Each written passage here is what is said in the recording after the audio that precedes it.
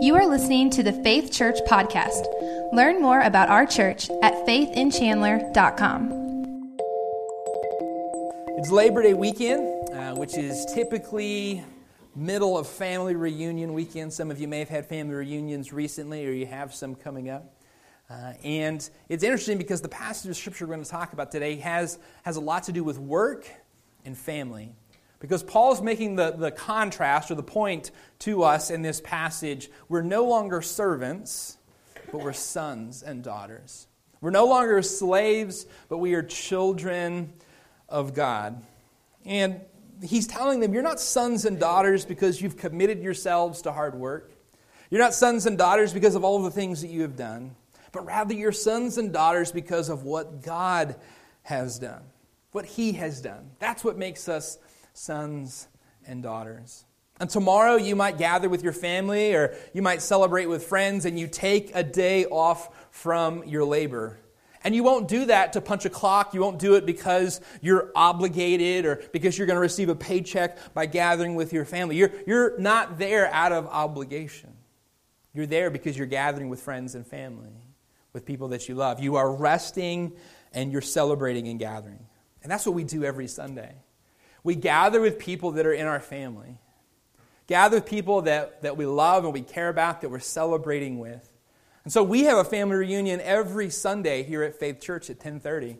Only difference being that it's once a week, and you can look for a date at this family reunion. Not yours, though, right? That's not a good idea. They do that in some places. This family reunion is one we have on a weekly basis, and we celebrate and we gather, not because we're under obligation to, not because it's what makes us part of the family, but because we have an opportunity to celebrate and enjoy one another. But many people have this view of Christianity in our culture today that it's an enslavement. They think, well, I wouldn't want to be a Christian because then I have to keep all of these rules and go to church and have to read the Bible. And there are things that I really like doing that I wouldn't be allowed to do anymore. So I don't want to become a Christian because I don't want to give up all of this stuff. You see, the reason that they think that way is they have this idea that Christianity is this enslavement. When it's not, it's a family. We're not slaves. We're sons and daughters of God. Heard the story of a company that they needed to get some new young blood into their company, and so they brought in this consultant, and the consultant was trying to show them ways that they could get new guys in. And he said, one of the things you really need to do is you need to encourage these guys that are in upper management to go ahead and retire. And if you offer them a package attractive enough, they'll go ahead and retire, and then you can get new young blood into your management. So they put together this real attractive retirement program, and they offered it, and many of the guys in upper management took it except for this one guy. And so the consultant couldn't believe it was almost like by staying at work, he was going to be getting less money because of all the benefits and the package they put together. And so he just didn't understand, why would this guy keep coming to work every day when he could go home and do what he wanted and have retirement and make just as good of money? So he went and he talked to the old-timer. The old-timer said, see, kid, that's where you're wrong. If I retire, I don't get to do what I want. I get to do what my wife wants me to do. Here, I'm the boss, but at home, I'm not the boss. So I'm going to keep coming to work here where I call the shots. And there are many people that they think that becoming a Christian is becoming this slave. It's becoming this servant. It's becoming bound by all of these rules. The early church father, Augustine, he thought this. He was a player. He enjoyed playing the field, and he enjoyed doing what he wanted, when he wanted, with whom he wanted. And so he didn't like the idea of Christianity. But when he became a Christian, he said this. He said, our hearts are restless until it finds rest in you, Lord. You see, what he had experienced was not freedom in the world, but rather a restlessness in the world. And when he came home to the Lord, he found rest. There are many people who have chosen to live a life without limits, a life without rules, a life where they can do what they want, when they want, where they want, with who they want. And that lifestyle has led them to what? It's led them to slavery. It's led them to imprisonment. There are people today that they are locked up, they're jailed because they decided they were going to do what they wanted to do, and it ended up getting them in trouble. Jesus told a story about work and family. He told the story of a father who owned a farm, and he had 2 sons. And the younger son came to his father and said, Father, I want my inheritance now. And when the father gave him his inheritance, he left the farm within a few days and went to live in a far country. Scripture tells us that he wasted all of his money on riotous living and partying. He was doing what he wanted. He was far away from his father's rules. But it wasn't long that lifestyle of doing what he wanted, where he wanted, when he wanted, with who he wanted, landed him in a place that he didn't want to be. Because he ran out of money. And he found himself working as a servant, feeding hogs in a pig pen. And he was so hungry that he thought about eating what the pigs were eating. In that moment, he has this moment of clarity, and he says, in my father's house, on my father's farm, servants live better than this. I'll go back to my father and I'll tell him that I realize I'm no longer worthy to be called his son, but I'm willing to work as a servant. So the son returns home, and when he sees his father runs to him, and he begins this speech that he's rehearsed. Luke 15 tells us that before he can get to the word servant, the father cuts him off, and he calls for this son to be clothed and kill the fatted calf, because we're going to have a party, because my son who was lost is now found. My son who was dead is now alive again. You see, what Jesus was telling us is that living this life that we think offers us freedom really ends up leading us to enslavement. But coming home to the Lord, we can be sons and daughters.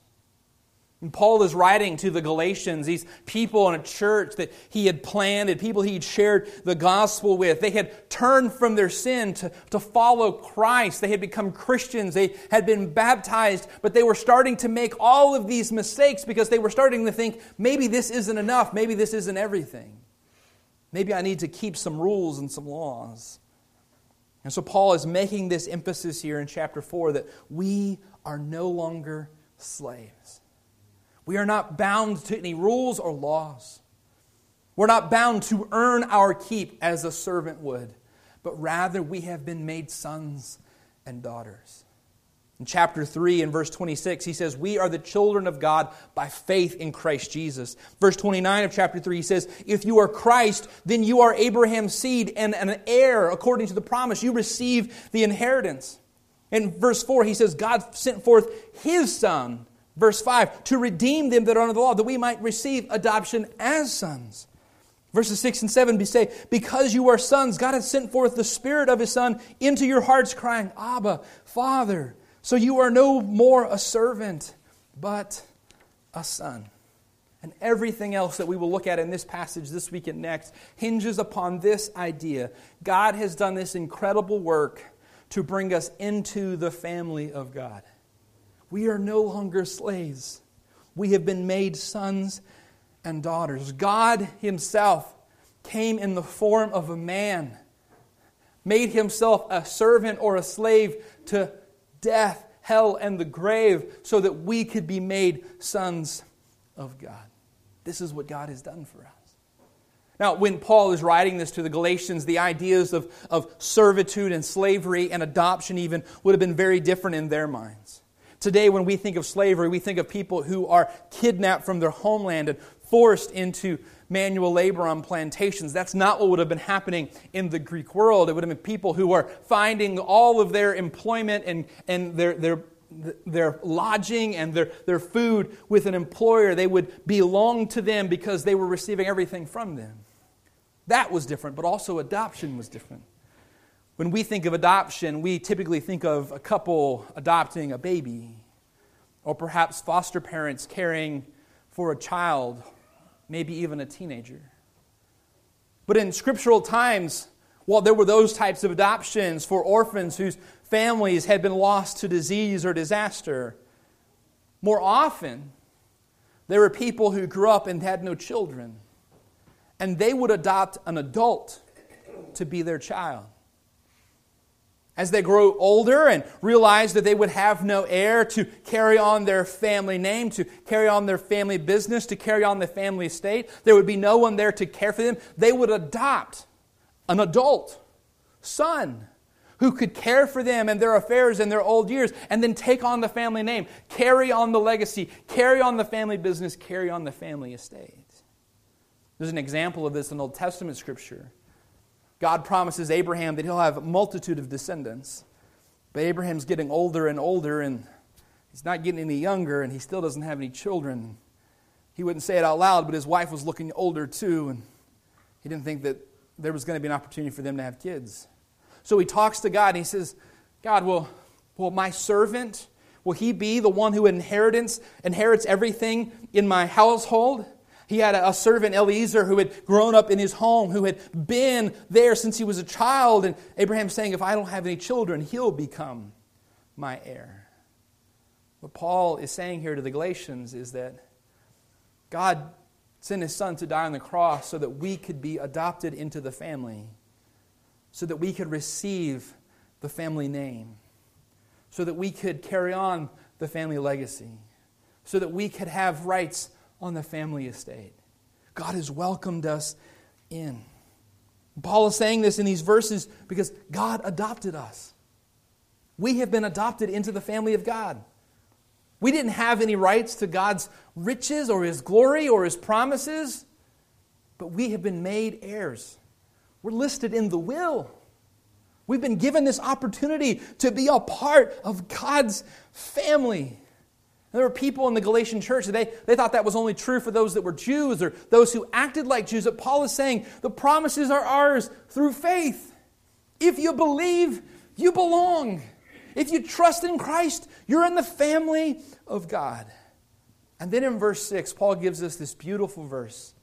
I encourage you to highlight it or underline it.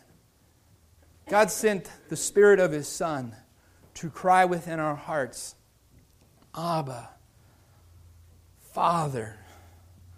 When we are adopted into the family of God, when we place our trust in Christ, it's not merely a legal exchange. It's not just signing your name on some dotted line. It's not just some fact or figure. It's God sending His Spirit to testify within us that we are God's children. Now God is not an experience. A relationship with God is not emotions and feelings, but it's more than facts and figures. And God wants us to have this assurance. He wants us to have this knowledge, this peace, that we have been forgiven and we've been adopted into the family of God. He wants us to know it's real. It's real. And oh man, this is so important. Please grab a hold of this with both hands. Paul is saying God has sent His Spirit to cry out within our own hearts, Abba, Father, that we might know that He is our Father, that we might know that we have been adopted. See, the Galatians were insecure in their faith. They were worried that they hadn't done enough, that they weren't worthy, that they needed to trust but also accomplish the law. They needed to trust and also change some things about their lives. They were worried that they hadn't done enough, that they weren't worthy. And Paul is saying God has sent His Spirit to your hearts so that you can know that you're a son of God.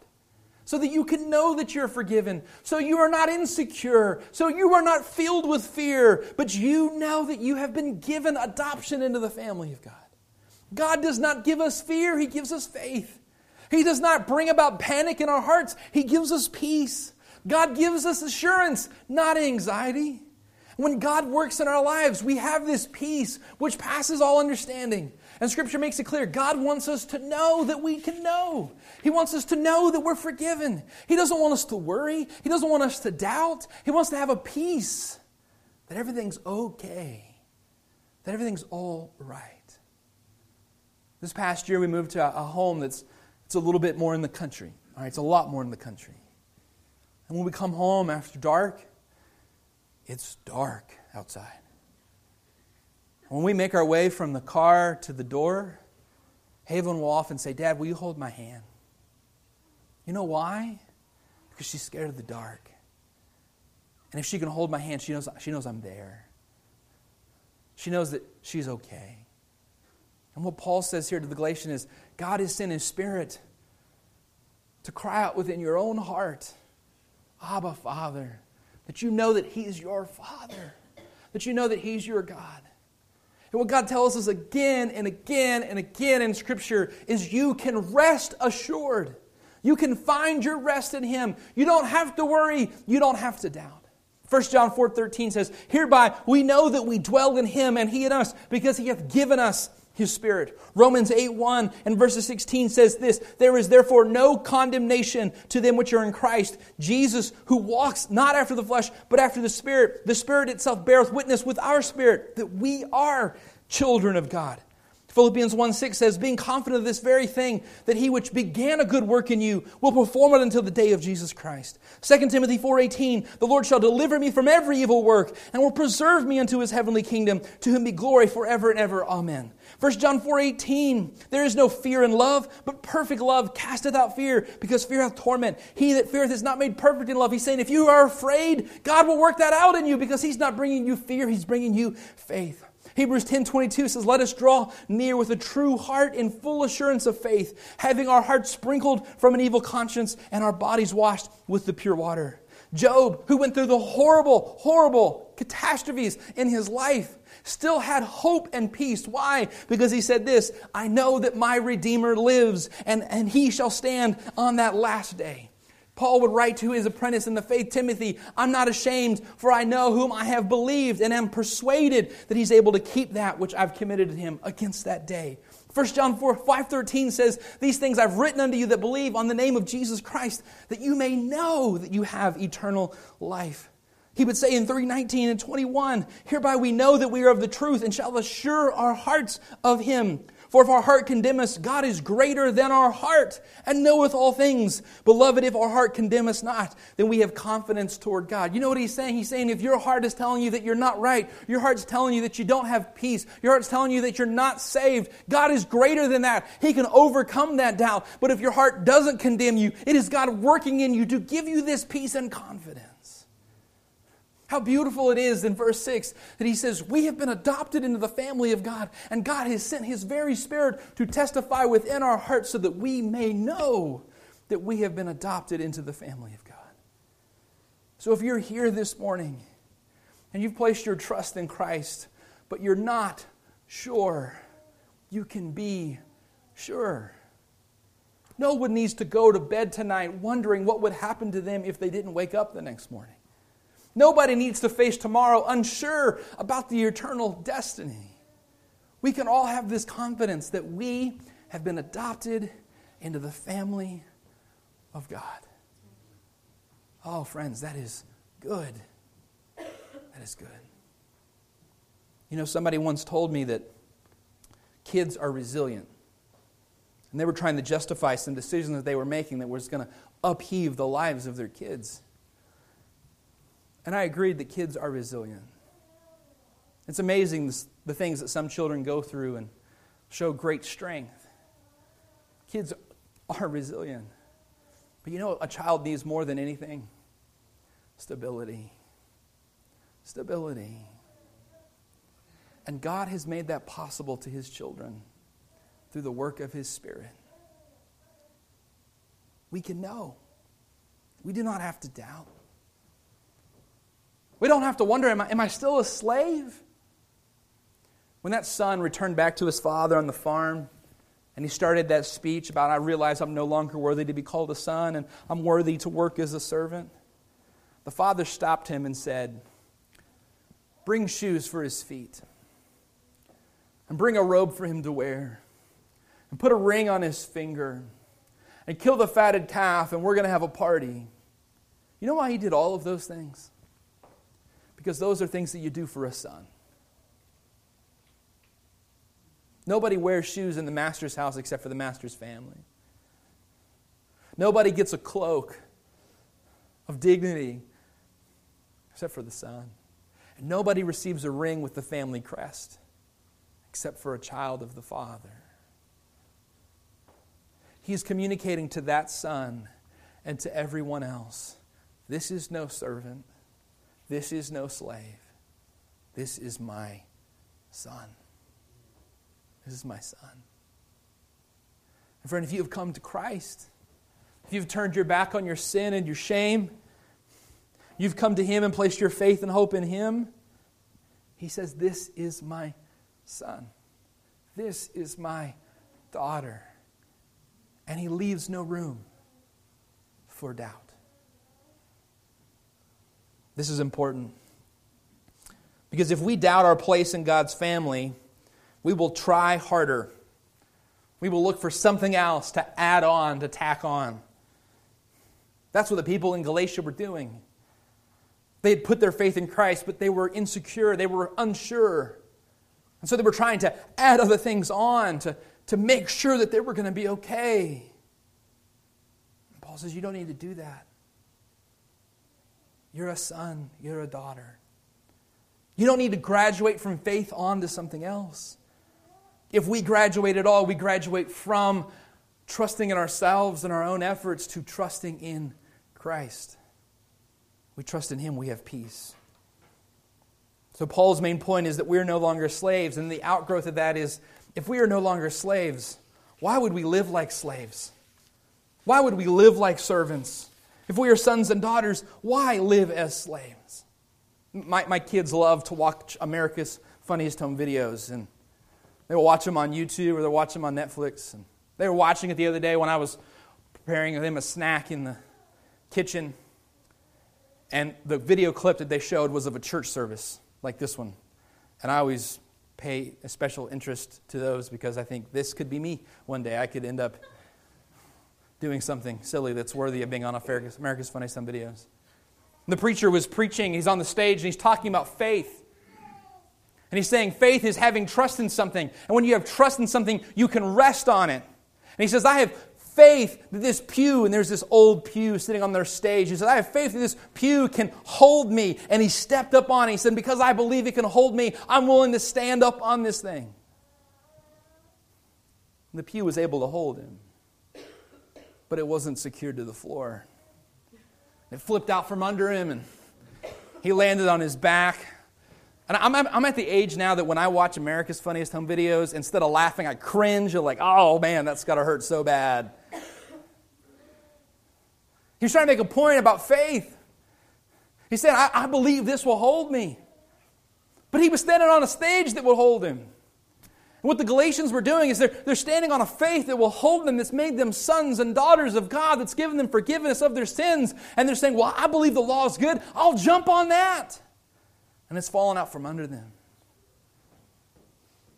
We're sons and daughters. We don't need to live like slaves. We don't need to go looking for something else to put our faith in. The object of our faith is Christ, and He is sure. He is a sure foundation. Why look anywhere else? We need not earn our salvation. We need not earn our keep or work for our place. We have been given a seat at the table as a son or as a daughter. And when we step off of the foundation of Christ to stand upon anything else, we will have fear and anxiety and insecurity because we know that we are unable to earn our keep. So in Galatians 4:9, Paul says, but now after that you have known God, or rather are known of God, how turn you again to the weak and beggarly elements, again unto bondage? He says, why would you go back to weak and beggarly things when you've had Jesus? Weak and beggarly. Do you hear what he's saying there? Weak and beggarly. He's saying ineffective and penniless. Why would you go to anything else that can give you nothing? Why would you put your faith in something that can help you? Not at all. Cannot give you anything. Weak and beggarly, weak and worthless. But we do this all of the time. We have our faith in Christ, and He has given us forgiveness of our sins. We've been made righteous in the sight of God. But then some doubt or some insecurity creeps into our lives, and we say, well, maybe if I could just have this. Maybe if I could just do this. Maybe if I could just show people. Maybe if I could just demonstrate to everybody that I'm... You have faith in Christ. He is a sure foundation. Why go looking anywhere else? Paul uses the same word of elements in verse 3. Talking about the elements of this world, the elemental spirits of this world. He's saying in Christ we have this sure foundation, and everything else, every other answer that this world has, every other element that in this world that you can put your trust in, it does not hold a candle to Christ. There is no other thing worthy of our attention, our affection, our trust. Because every other religion in the world and every other element in the world cannot tell us what the message of Christ tells us. You see, the message of every other religion in the world is try harder, do more, give more, sacrifice more. The message of every religion in the world is do this, do that, don't do this, don't do that. But the message of Jesus Christ is it's done. It's done. The message of this world is try harder, but the message of the gospel is trust. Trust. He says, even so, when we were children, we were in bondage under the elements of the world. Paul is pointing out to them that those that were under the law as Jews and those that were not, those that were in sin were slaves. Those that were trying to live by the works of the law, they may not have been slaves, but they were like children. And he says, you know what the difference between a slave and a child is?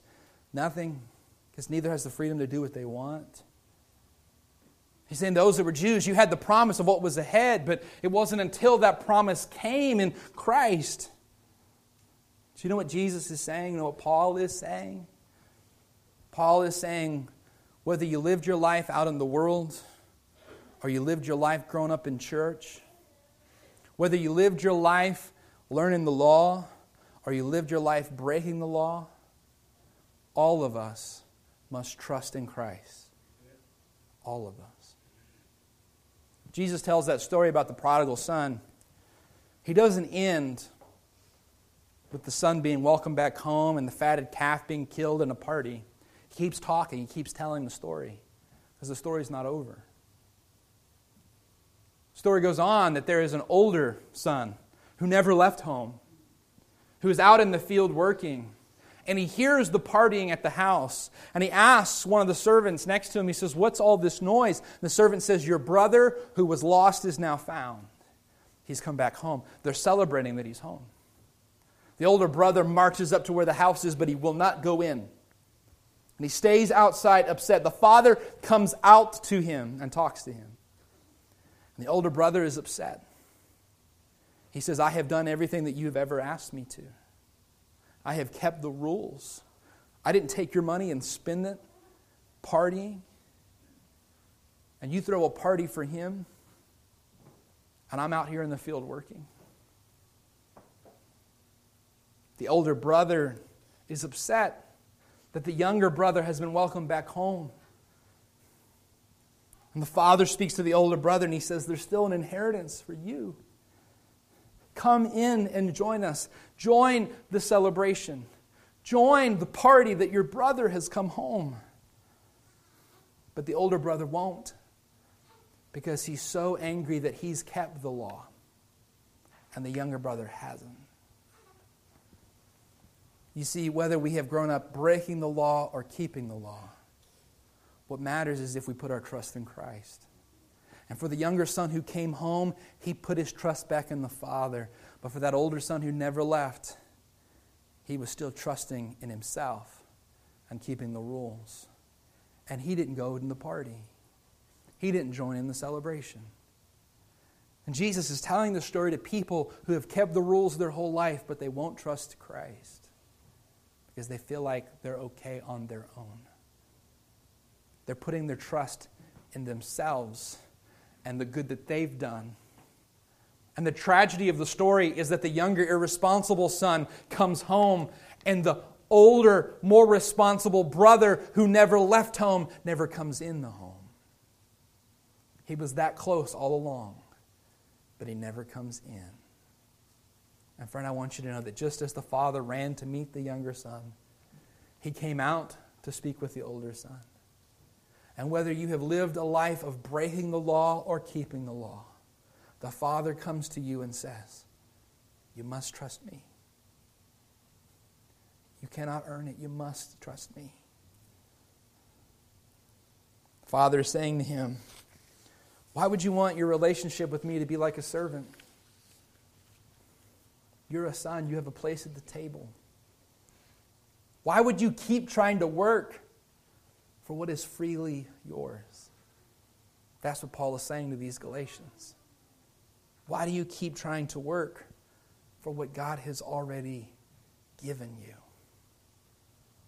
He's already given you His grace, His forgiveness. Why do you keep working for it? Why do you keep trusting in yourself? God's already given it to you. See, our struggle is that we often forget how destitute we are. And we often forget how blessed we are. We often forget how broken we were. And we often forget how faithful He's been. John Newton wrote the tune Amazing Grace. But long before that, when he was 7 years old, his mother died and he became an orphan. He scavenged and made his way from place to place from the age of 7 to 11. At the age of 11, he took a job on a ship, working on a ship as an 11-year-old. And the ship that he worked on was a trade ship trading in slaves. When he was 23, 12 years after he had taken the job on that ship, they were caught in the middle of a horrible storm. He knew that if he died, he had no hope of going to heaven. And he called out to God. God saved him. He walked away from that ship. He became a pastor and a writer. And in his study where he wrote his sermons, he wrote Amazing Grace. In his study over the mantle were the words of Deuteronomy 15:15, which say, "You will remember that you were a slave, but you were redeemed." Every one of us, whether we grew up under the law or refused the law, whether we grew up responsible or irresponsible, every one of us were slaves, but we were redeemed. Let us not forget that we were slaves, but we are sons and daughters. Let's bow our heads for a word of prayer. Father,